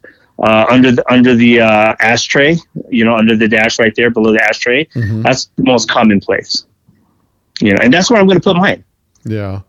On the 67. And so what is there any MP piece that you have that you'll never sell? I don't know if you've looked at my ads mm-hmm. and my little logo on the on the bottom, where you list all your cars and everything. Mm-hmm. I also have listed in there, sure, I'll sell it to you. So in other words, man, I'll sell anything, bro. Right. I'll sell it all because you know why? Once it's gone, I'm going to enjoy the hunt looking for some more of it. Right. Now, what's the best score you ever had? Like the best find you ever ran into? MP-wise or in general? Anything. Anything. So in your tier of collectability, right? So we talk about Impy, which has, it holds a dear place in a lot of people's hearts. What is do you believe is there anything that you see that's like, it's constantly overlooked by people, but it's this piece and it's way more collectible to you than any Impy piece? Let me clarify. A piece that's not Impy, that I hold more dear than any Impy parts, right? Yeah, anything you're looking for that's more rare than anything Impy. Oh, geez. There is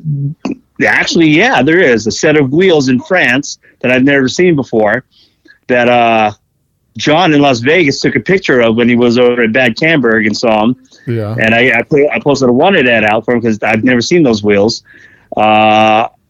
Those are that to me, that would be the rarest thing. Those wheels, people talk about wide five American Torque Thrust magnesium wheels. Those are rare.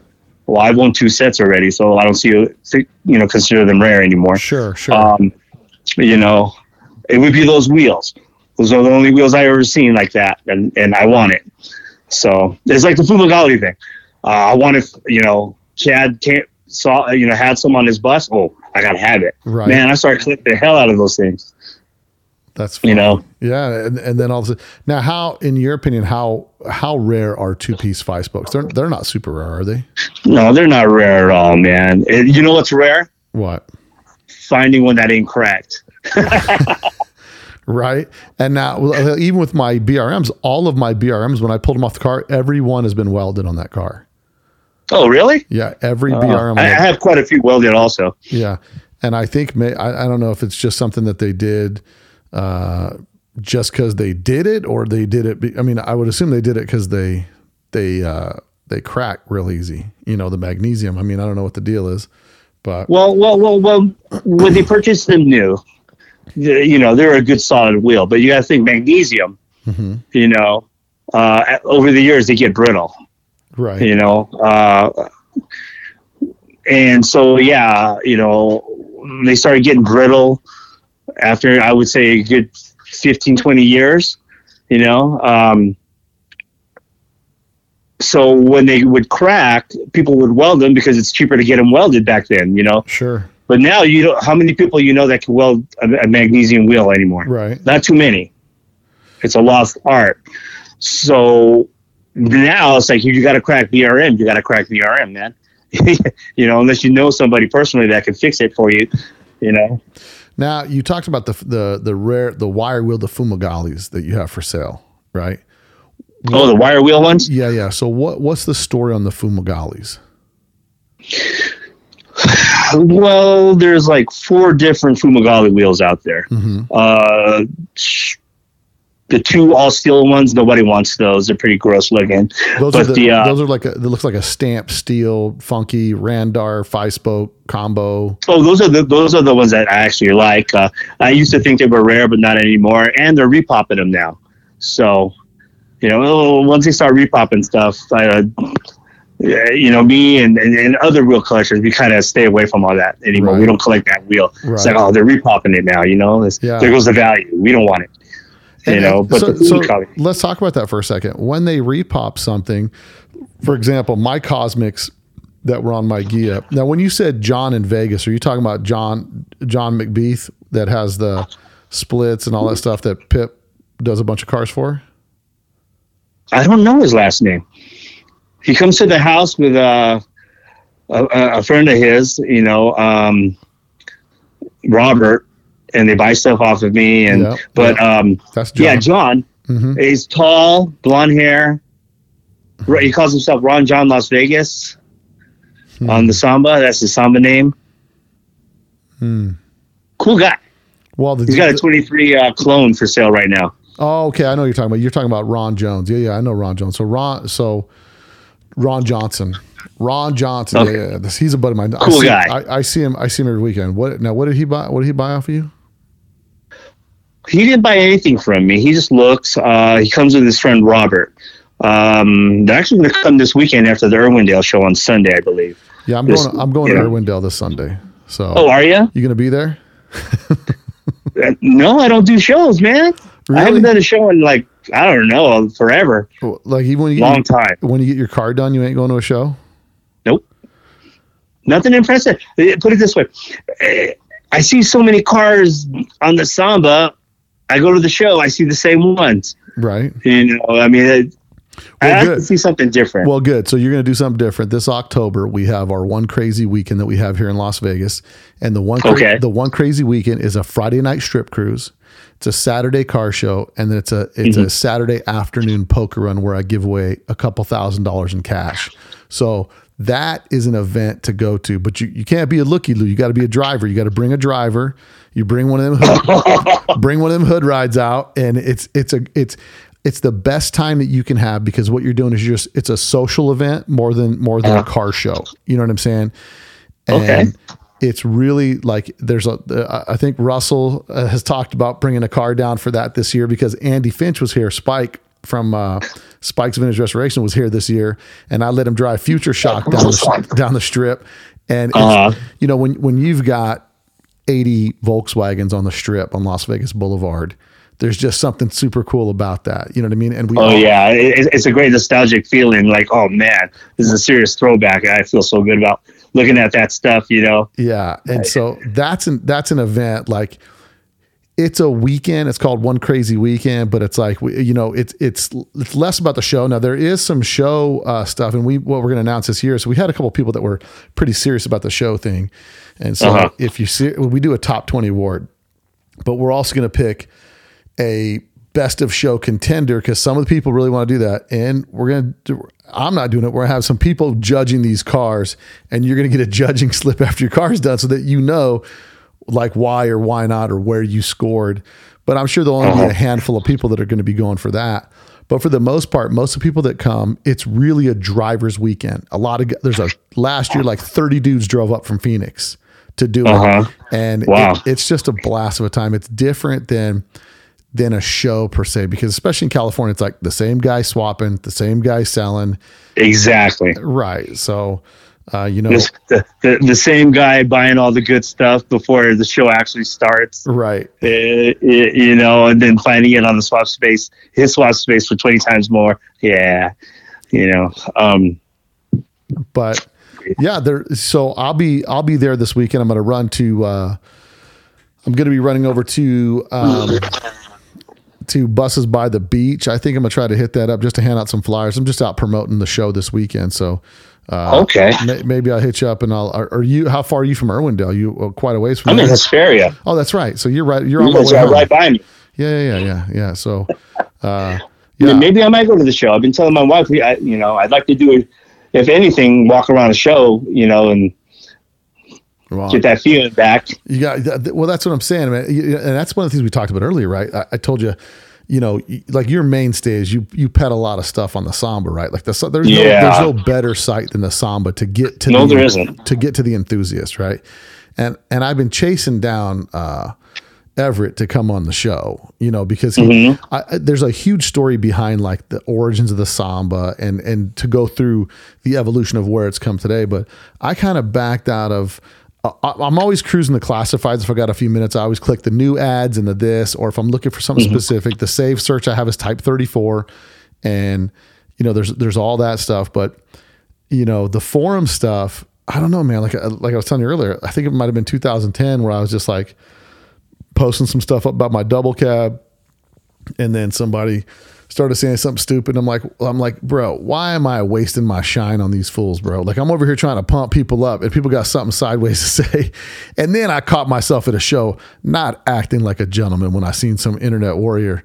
And then I had to call him out. And then I felt real bad about it. I was like, bro, I'm a grown man. I don't need to be smacking people over here in the streets. Right. But and I thought it's not good for me to get on there because most of these people sit home in their underwear and judge everything everybody else is doing.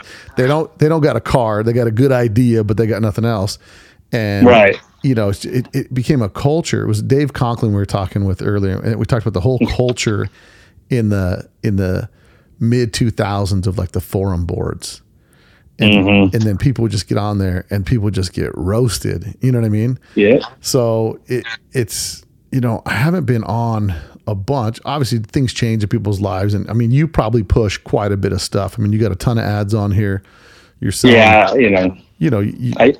I do well. Yeah. I mean, you sell a lot of stuff, but you've been you're just like, it's kind of what it's what you do. I mean, is this a full-time thing for you? Or is it mostly a hobby for you? Or is it a full-time hobby? It's pretty much a full-time hobby, bro. Yeah. I don't do cars for people anymore because I don't enjoy it. Right. And I caught myself like I'm not doing the cars like I should. Mm-hmm. So I'm not doing good doing people's cars. So I just stopped, gave people their cars back, whether they wanted it or not, and just called it a day. So you were building cars for people at I was building cars for people, a lot of collector guys, because I'm not that good of a painter. My father was, but I can do some serious metal work. I was really good at that, and so I was putting out some cars, to private guys, and then I didn't love it no more. Mostly like original. And my dad always said, if you don't love what you're doing, why do it? Right. So these were do what you do what you love. Money comes and goes. You may have a nickel in your pocket one day, but the next day, hey, you might have 10, 20, 30, 40,000 in your pocket. Right. And so that's what I do. I don't, So we were talking earlier, like what was the biggest hit you ever had of like just the most amount of impy stuff and just crazy? Because I think I may have got you sidetracked on that. I don't remember if we talked. Oh, we talked about the biggest score. The biggest score. Oh, okay. Yeah. Because I would say the biggest score for me was my 67 convertible. Yeah. The original GTV. That was the real GTV. I don't have any pictures of it. I've shown it to a few fellow collectors. I found this one in Riverside. Yeah. Just by accident, doing my normal, every other day hunt for cars or parts.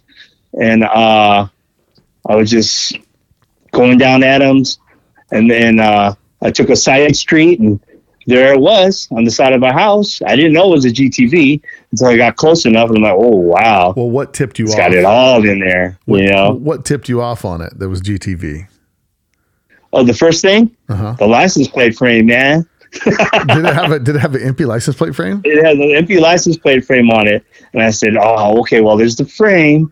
And as I got around, there, I got a better look. There's the chrome tail lights, and then there's the Sprint Stars. And then I said, "Okay, this can't be a GTV because I've never heard of a convertible GTV before." Right. And so I took a look inside, and it had everything. Really? Nothing was missing. The Del Swift mirrors on the fenders, all of that. And so I knocked on the door, and I hit him up, and he goes, "Yeah, I'll sell it to you." I want to say this is back in it's 91. Oh, this It was 91. this is way back before people are. Oh, really it's knowing. way back, man. Yeah. That's why I know that's back then. There's no pictures on the internet or nothing, and Now, what shape is it in? What shape is it in when you find it? rust free, brother. Really? Rust free, a couple dents on the deck lid and the fenders, but that's it.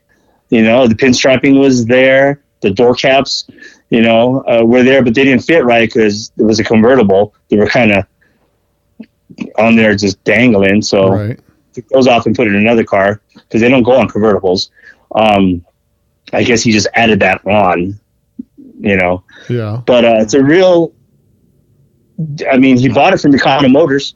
I had the pamphlet in the car and everything. So was this He guy? was the original owner, Okay. and he parked that back in the 80s, and it just sat there. I want to say he said like 84, 85. I was still in high school when he parked that sucker, and What was the reason I he was lucky parked to get it? it. Huh? What was the reason he parked it? No one drove it no more. Oh, really? He said just didn't want to drive it no more. His kids didn't like Volkswagens, and and I find a lot of cars like that. Oh, they hold it for their kid, and the kid don't want it, so it just sits there. Then I come along and I scoop it up for nothing. I got the convertible. Seems for like $2 grand. It seems like $2,000 is a ripping deal. Even back then, that's an incredible deal. It was it's a blown out, tops all blown out, convertible tops. The top is just like gone. So he didn't cover the car. it was needing restoration. But I didn't do nothing to it, man. Oh, you The still steering wheel still got the cracks in it. and what Corner kind of buttons all faded. what kind of wheels in it? Is it which MP wheels in it? Sprint Stars. Oh, really? Yeah, 5.5s. And it was never. GTVs were never lowered. Right. But you got to lower it. You got to do something. I didn't lower this one. You did? Yeah, I left it just like it is. See, I'm conflicted about the one that I'm picking up because it's got those Sprint Stars on it. The guy painted silver, Yes. and I'm thinking maybe I'm gonna have to have those re-chromed because, but it's almost like do I leave it as original as possible, or because they look good when they're lowered. I think everything looks better. Yeah, lowered. they do. So They do.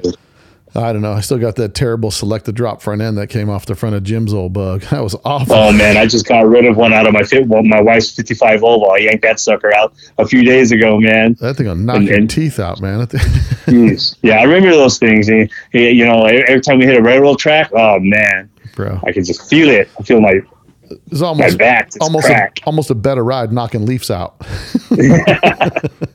Yeah, close to it. So the Impy Bug that you found, I mean, how many parts are on there that are and for a GTV Bug, because they had the Mark 1, the Mark 2, the Mark 3, they Right. I'm not very familiar with what came with what, what model came with, what parts.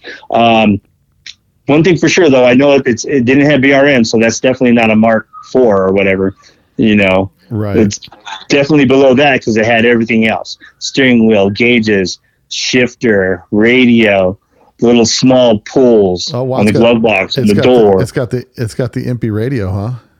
Yeah, man. and it's the 12-volt AM FM. Now let me ask you this question. This might be a personal question for me. The Impy tack that we see that everybody has. Okay, there's two of them. Well, actually, there's more than two. So there's like an orange needle and a white needle, right? Yeah. So there's the pod. You got the orange needle. Then you got the pod dash tack. So that's what Then you I'm got asking the question. I saw that later they sold the pods separately. So like you could have the tack, drill a hole and mount it in the dash, or they had it with the pod. So is the pod tack a different tack than the tack without a pod? Well, I mean, are you talking about the tack that goes in the wood grill? I don't know. Or you're talking the one that comes in its own with a stand on it? So the one that I see with the stand on it is in the 67 catalog. Okay. But I think, all the tacks that I've seen have all been like surface mounted tacks. So I didn't know if they sold the back of the pod as an option to surface mount it on the dash. Oh, no.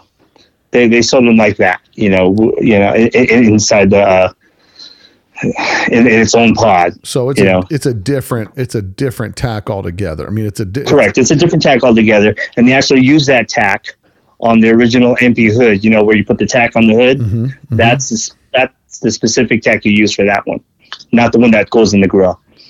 Now the MP hood, the fiberglass one you're talking about, right? Mm-hmm. What's one of those hoods? Because they make two, or they make a couple of the fiberglass hoods, or how many hoods they make? They made two that I'm aware of. Mm-hmm. I've seen one in Maryland on a guy's car. He showed a picture of it, and I'm like, oh wow, that's a real one, but it didn't have the tack, the pod for the tack on it. Mm-hmm. So I consider his pretty rare. But the one with the pod mounted tack on it, right? I've owned a few of those. So with the pod, so when you find those hoods, you're normally finding those with the tack in it? Never. Oh, so you never. So that uses the surface mounted, or it's designed to have the enclosed tack on there? It's designed to have the enclosed tack. And I didn't know that until I asked Richard that question, and he, and he told me what tack was correct for that hood. So luckily, I had a few.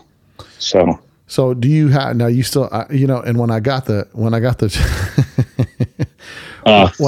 chop top from Jim, he gave me a tack with it. I can't find it. I don't know. I thought we rolled into the seat. Yeah, I was going to ask you that because I knew he had the extra tack because he was going to sell that to me too. Yeah. So he had the tack that he gave me, and it was in a box inside the car, and I've been looking for it because I have another full set of MP gauges that I got, and then I've got the ones that are in that car.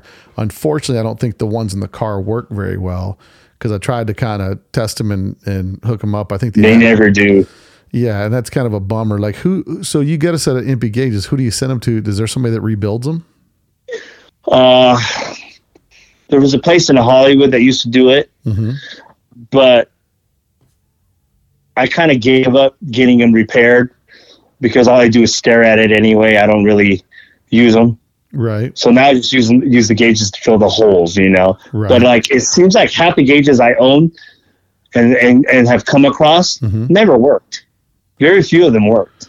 Yeah. I ended up, what's funny is just out of being a dumb buyer of stuff, sometimes you just buy things. Some guy came to town. I'm trying to think of his name. I can't think of it off the top of my head. He's out of Prescott. There's two guys in Prescott, Arizona, and one guy started repopping the brass. Yeah, Chris Predmore. Chris, that's right. So I bought the brass tee off of him for the. They were good for the sending units. Well, I didn't have MP gauges when I bought it. I was like, I think I had an older set, like a newer set of MP gauges that were inside my. That were inside my display case. He's like, oh bro, you need one of these. And I can't remember, it was like the last one he had. And I think at the time he was selling them for a pretty good price. Yeah. And I want to say he said he was getting like $500 for them or something like that. Around there. Yeah. Something crazy. And I think I might have got it. It was like his last one and I got a good deal on it. And it was, that's good. It was in my display case forever. And then I get it and I get the car. None of the gauges are hooked up in the car. So I'm like, first thing I do to Jim's car is I put a brand new wiring harness in it because the wiring harness in it was no bueno. So it's the original one, I believe. So now the car is like fantastic. The wiring's perfect on it. I got to fix. I've got to put another 68 speedo in it because the one that was in there started squealing until it exploded. And now I've got the gauges. I got the sending units and all that stuff connected to the gauges. But maybe since you don't listen to the podcast, you might not know this part. When I bought the car, there was a 2276 in it. And a few years back, a friend of mine texted me a picture with a Speedster kit car. And I said, yeah, it's a Speedster kit car. What's up? And he's like, a guy wants $400 for it. I said, I'll pick it up at 4:00. What's the address? Hell yeah. He's like, yeah, no problem. He says he's just sick of moving this thing around, and he's got a brand new engine for it, an 1800cc engine. He spent like $2,000 for the engine. So I'm thinking, I'm like, yeah, anyway, $2,000 motor. Like, what kind of motor could that be? So when I get there to buy this car for $400, the Speedster, because I thought I could flip the Speedster for $5,000 quick. And when he told me $400, I was like, I'm not arguing with anybody, right? Yeah. I show up over there. He hands me a file folder that has 6 receipts in it from Gene-Berg Enterprises for the engine. So I had this 1800cc 7-to-1 compression Gene-Berg motor from, it was the gold steel pulley on the bottom to the original linkage to the DCNF Berg specials on it. The whole thing came with this thing. I popped the carburetor off of it to look at the intake ports. They were brand new. And I said, well, he's like, yeah, we were friends. And he told me he was friends with Gene Berg and they built the motor for him. But then when I asked Clyde said Gene never built motors for anybody, but maybe so, maybe no, I'm not sure. But I've got all the receipts for all the parts, brand new AS41K. So that motor I held on to for a long time. I put it in an oval window I had, and it's not a rocket ship by any stretch, but it's the machining idiots, all stuff. And then when I got Jim's car, I was like, you know what that car deserves? That deserves that Berg 1800cc. So now that car is sitting on, it's the chop top on the original BRMs with all the impy gauges, with a Gene Berg motor. And the next thing that possibly is going to happen to that car, I bought a Berg 5-speed not long ago. So that car may end up with the Berg's 5-speed. But even to this day, I drive it with the BRMs that are on it, man. It's like, I got them. I'm going to drive them. So, I don't know. Wow. That's awesome. So that car for me has become like that's next to my Bull Run bus. No one's getting that car. You know what I mean? Like, unless, listen, like you said, everything's for sale and somebody had to have it. Oh yeah. But based on the history of that car, what it meant to me, seeing that car growing up, is there any car for you that's like the it car? Like if you saw it, you'd sell all your crap for that car. Yeah, there's one car, but it ain't a Volkswagen. What car is it? It's my buddy's 55 Speedster. Oh yeah, like a real Speedster. A real Speedster, right? And he's a really great friend of mine. He's taught me a lot. He's just an all around great guy, and I'm hoping to one day get his Speedster off of him. Yeah. I told my wife, we'll take money out of the house to get a car. Yeah. No, listen, there's and being a car guy, we're always on this hunt for having something super unique and something that nobody else has. And that's part of the thing with especially the VW car guy, like we build something different than everybody else. Nothing's the same. And it was really a weird experience for me to buy that red Bug because I was like, it turned into, well, I didn't build it. It's not my Bug. But then it kind of became, that was the car that inspired me so much. It would be cool to have it. And then to get it, you're a little bit like, she ain't the supermodel I thought she was. And, and then but you still have that love for it. So I'm like, no, I'm going to get it there. I'm going to get it where it needs to be. And, if you like those type of stories, you got to listen to Andy Finch's story about Dennis Hyde's Ghia, the pink Ghia that he bought. That's the second podcast I did. Was that the one in Bakersfield? Yeah. So you'll have to listen to the second podcast. I did 2 with Spike, and I did the second one, and he talks about getting that car and the experience of getting his dream car and how all that came together. So that's a good one. I don't want to spoil it for you. You got to listen to that one. It's a wild story, but one of the other things I want to touch base with you about, we were talking about wheels earlier, right? Hmm. And there's been this in the recent world. I've had people reach out to me about the drama behind the RDW wheels. Oh man. Here we go. So what's your take on the, at first when I saw them, right? So I guess the RDWs are the ones that Randy made. Is that right? Yeah, Randy made the RDW. What's the original wheel, the Davy Deal wheel? Well, I don't think, they were the wheel that David made, carved it out of wood, I believe. I know it's wood. Those never went into production. So the first guys to make that wheel, it's a lot of drama with that wheel, was Boris over in Germany. Mm-hmm. And he started making he called them the Der Steinerrad wheel. And the sets were numbered. There's only a few out there back then, and I was like, man, I got to have that wheel. And what year is he making those wheels? What year is this? Oh man, I want to say 05. So, and this is before, what year does Randy make the RDWs? I don't know when he started production on his. I think I want to say the first picture that I see, 7. I see a picture posted. I guess this is maybe something different. Let me take a look. I see my car, the 43 with them on. They're on my 40. They were on my 43 back then. I went from Fumagali's as the first wheel on the 43 to the Der Steinerrad. And like I said, I had the first set here in the States. 4.5s and 5.5s, a set of 5. Now, and as soon as I posted a picture of it, it blew up. Everybody loved the wheel. And then Dave jumped in on it, and he gave us 2 cents. And now this was Dave. This was Dave Cormack. Yeah, yes, Dave Cormack. He's a great guy. I consider him a friend. And, he didn't have beef with me. He had beef with the wheels. Right. So I was cool. So and his thing was that he had felt that this guy had ripped off Randy's design. David Deal's design, and I think because he didn't ask for permission, mm-hmm. and everything else, whatever it takes to, use someone else's idea and make a wheel. They didn't go through the proper channel to do it. They just saw the wheel, made their design, and then put it out there. Mm-hmm. So the big thing, I think, I don't recall. I think it's pretty much just asking for permission, and giving him a cut.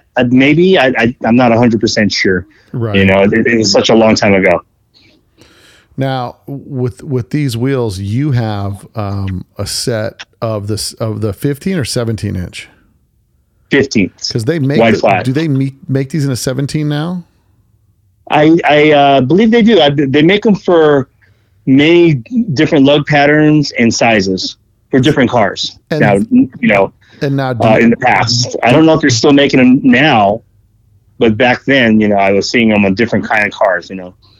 Now, do you have a set of these? Do you have a set of the Randar wheels, the RDWs? No, I don't.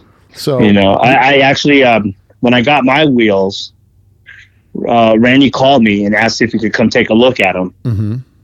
And me and Randy were great friends. Great guy. We done a lot of shows together. We hung out a lot. I would hit his show out in San Diego every now and then. And we just had a good time. But he came to take a look at my wheel, mm-hmm. and after he saw my wheel, he went and did his wheel because he didn't want to make it the same way that right. Andy and Boris made them. So and Randy did it the right way. He he asked for permission and did what he needed to do to put out the wheel for everyone. And it was a great wheel. Because there is a Roadster model car that has a set of, it's a Type 5 lug, but it's almost the same design. It was the Red Baron, right? There was a Red Baron model that came out, and it had a wheel that looked almost identical to that. And it was, I I looked it up. When was this? I looked it up online. Let me see if I can find it. But there was a Red Baron model. It was like a T bucket, Mm-hmm. and it had So it had kind of a. Let me see here. I'll pop it on. I'll pop it on the screen for you here so you can see it. Let's see. Yeah, I'm sure I've never seen it before. Because if it ain't a VW, you ain't looking at it. Right. So this car had like the Iron Cross wheel design. It's obviously this is a 4-lug, not a 5-lug. Right. But they're And kind of it's flat. What the funny part is, somebody called me up and they were like, "Hey man, they're all saying that this wheel was ripped off, but actually this car came out with this wheel design way before." That's totally different. It is a little different. It's a little different. It could be maybe construed as similar, but that was one. Someone reached out to me on that, but I think there became a lot of drama on it, and Yeah. in regards I like to, it. I guess Davey Deal, Uh-huh. Dave Deal not getting, I guess maybe, or at least just getting the permission asked, which makes sense. Like if somebody Yeah, it does. draws and designs a wheel, you'd want to have something to do to that, because there's so many wheels out there. You have the wheels that were made by Sears. You got so many stinking wheels that It's ridiculous, man. I mean, I always tell people, I think I have almost every wheel except Brazilian wheels. So, I've been searching for Brazilian wheels lately. don't worry, I got a set coming for you. I got a set coming for you. So there's there's actually in Brazil, they make a lot of really dope wheels, like 17s and stuff like that. Yep. And I was at Big Mike up in St. George, and he had a set of wheels, some 17s. I can't remember which one they were. I don't know if they were, because they do like 17-inch cookie cutters. They do 17-inch all kind of stuff. And I'm working with a company out there trying to bring in a shipment of A-arm suspensions for Volkswagens. That Ilmore company. So I'm in negotiation with them right now, and thinking about bringing some of the suspension stuff in that they sell and see how good it is. I like some of their other stuff because I'm more like a sporty kind of race look kind of guy. I mean, I appreciate the vintage. I like everything, man. I got problems. I got ADHD when it comes to Volkswagen. I got the 80s. I got the stretch limo bus. I got the rag chop. I got like my Bull Run bus. I love like German look cars, so yeah, bro, I got problems, but, we all do, man. I'm telling you, it's one of those things in respect to, let me ask you your opinion. Cause you're big in the collecting scene. So what's your take on the SA Sprint Stars? I'm not a big fan. I have a set, I never considered them a rare wheel because I'd always see them everywhere. Right. Before they got popular. They're a nice wheel. Right. But I'm not a big fan of them, Well, and so they call them an SA Sprint Star, South African Sprint Star, but African Sprint Star. They weren't made by Impey for South Africa, were No, they were not. Nah. So it's technically not a Sprint Star. It just looks like a Sprint Star. It just looks like them. Yeah. I mean, a good similar wheel. It looks like a Buick wheel. I mean, I'm not going to lie, bro. I got a 65 Riviera. I got them same wheels. I got them same wheels in a tight 5 lug pattern. But no, I think I think for me, some of the really rare wheels that I like, I've got a set of Kleeblats for my Type 34 Ghia, some 4-lug Kleeblats. Yes, I know those wheels. I like those, and again, because I dip into the 80s a little bit. I got a set of the Ronald Pentas. I think they call them. It's like a Penta 9 or something like that. It's the typical 5-star. Looks like it would have came on the Mercedes or the Mustang, like the Celine Mustang. Kind of a classy wheel, dude. That's kind of I like that. I like that style, but I like a little bit of everything. I really like. I'm big on 17s because I think 17s fit a wheel arc of a Volkswagen perfectly. Oh yeah, I remember when the 17 S-Cross came out. Yeah. Oh man, those are sweet. Yeah, those are some nice wheels. Now, in regards to collecting, like, is there any car out there like that you're looking for? Anything you're particularly on the hunt for that we haven't discussed? No, I pretty much stick to Porsche and Volkswagens. Yeah. You know, oh yeah, I wouldn't mind having a Ferrari Dino. Yeah, the Dino. The Dino. I wouldn't mind having one of them bad boys, but Right. I think I don't make that kind of coin, bro. right. Yeah, I think anybody wouldn't mind. I got stuff to trade for Yeah. one though. I mean, I'm not mad at you. I wouldn't kick one out the door if it showed up at my place. But Yeah, I mean, if I found a Dino that was within my price range, where I could sell my 54 my Pre-A, I could sell that. right. I'll use that to buy it. But I don't think that'll ever happen. Well, listen, you never know, bro. You bought a GTV bug for $1,200, so anything's wide open. You know what I mean? Oh yeah, you know, and I find a lot of good deals. Like I found a 49 split for $100. You know, and I was just driving down the road. I always drive down that street, you know, in Riverside. And I'm always looking because people, you don't know what's in their backyard. They could move it, and then all of a sudden you'll see it, and you didn't know it was there. Well, that's what happened with the 49. Right. I've been down that street 1,000 times. Well, I just happened to be driving pretty slow in my bus. Can't go too fast. There's a windy road, and I saw the bumper sticking out, the banana bumper. I was like, "What the hell?" And I was like, "I'm pretty sure that's an early split." So I went over there and I knocked on the door. Oh yeah, I just moved out of the way to get my tractor. It was in the way. I'm like, "Oh, you want to sell it?" And $100, bro. I pushed that sucker out of the street, called my dad, and came and got it. Yeah. What year is this? This has got to be the way back machine, right? This 92. I was say, yeah, it's just so crazy how many things there were over there in Southern California. Like because there's so many little pockets of little towns and all the stuff that were everywhere. Oh yeah. So and another good score for me was a 47 split. I have a friend who was a realtor back in the 90s also. And he sold this house over in Ontario, real old ass house. Yeah. And he opened the garage, to clean it out. And there was a split in there. And he knew I was a VW guy. So he called me over. I was like, "Oh shit, that's a 47, man." And I go, "What do you want for it?" He goes, "Well, I don't know. I got it for free. I sold the house and, it's got to get out of here." I'm like, "I'll give you $500. He starts laughing at me. I walked away with, I ended up giving him $2,000 for it, which is still good. Right. It was a complete, car. A little bit of rust. I didn't have it long though. I sold that sucker in about a week. Really? I don't know who owns it now.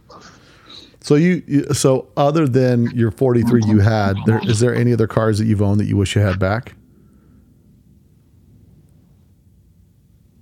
I wish I had the 43 back. Yeah. I don't even know why the hell I sold it. I didn't, I just posted it for the hell, because I sell everything. Right. Everyone knows it. And so just, sometimes I throw things up there with an insane amount just to see, if somebody will bite. And my friend wanted it. Yeah. So, I stripped all the empty stuff off of it and, sold it to him, for a nice chunk of change. And I sold it for cash, pretty good change. Yeah. And I got a 57 Gia out of it, running and driving. Oh, nice. And I got a set of BRMs and a whole bunch of other original empty BRMs? trinkets. Original BRMs off them. All right. Well, I'm going to have to hit you up for an odd BRM because I need a spare, bro. I think I need a spare. I don't sell my BRMs no more, brother. All right. I want yours.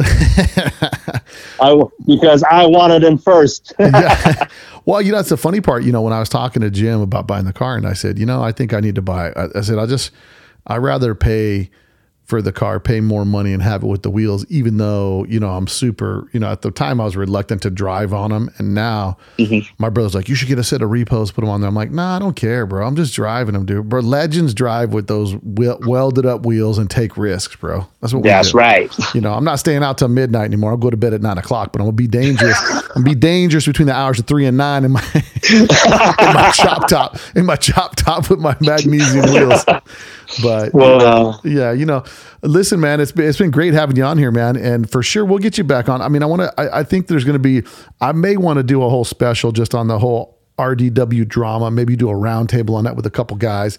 I got a couple guys. oh yeah, let's do it. Get Dave in there. You get Dave in there, and there's a guy, Rodolfo Maya is his name, and he's up there in Reno area. He's been calling me on it, and so we may put together a little round table powwow about the RDW, and I got a couple guys in Arizona that were good buddies with Randy, and they apparently. They got a lot of insight with some other stuff. So who knows? We'll see where that takes us. But Yep. Yeah, anybody wants to get at you, they can find you on the Samba under Resto Johnny. Yeah, I'm easy to find. Just search that stuff. I mean, really, if any guys are out there looking for some stuff, send them an email. Let them know you heard about them. If you're not familiar, let them know you heard about them on the podcast.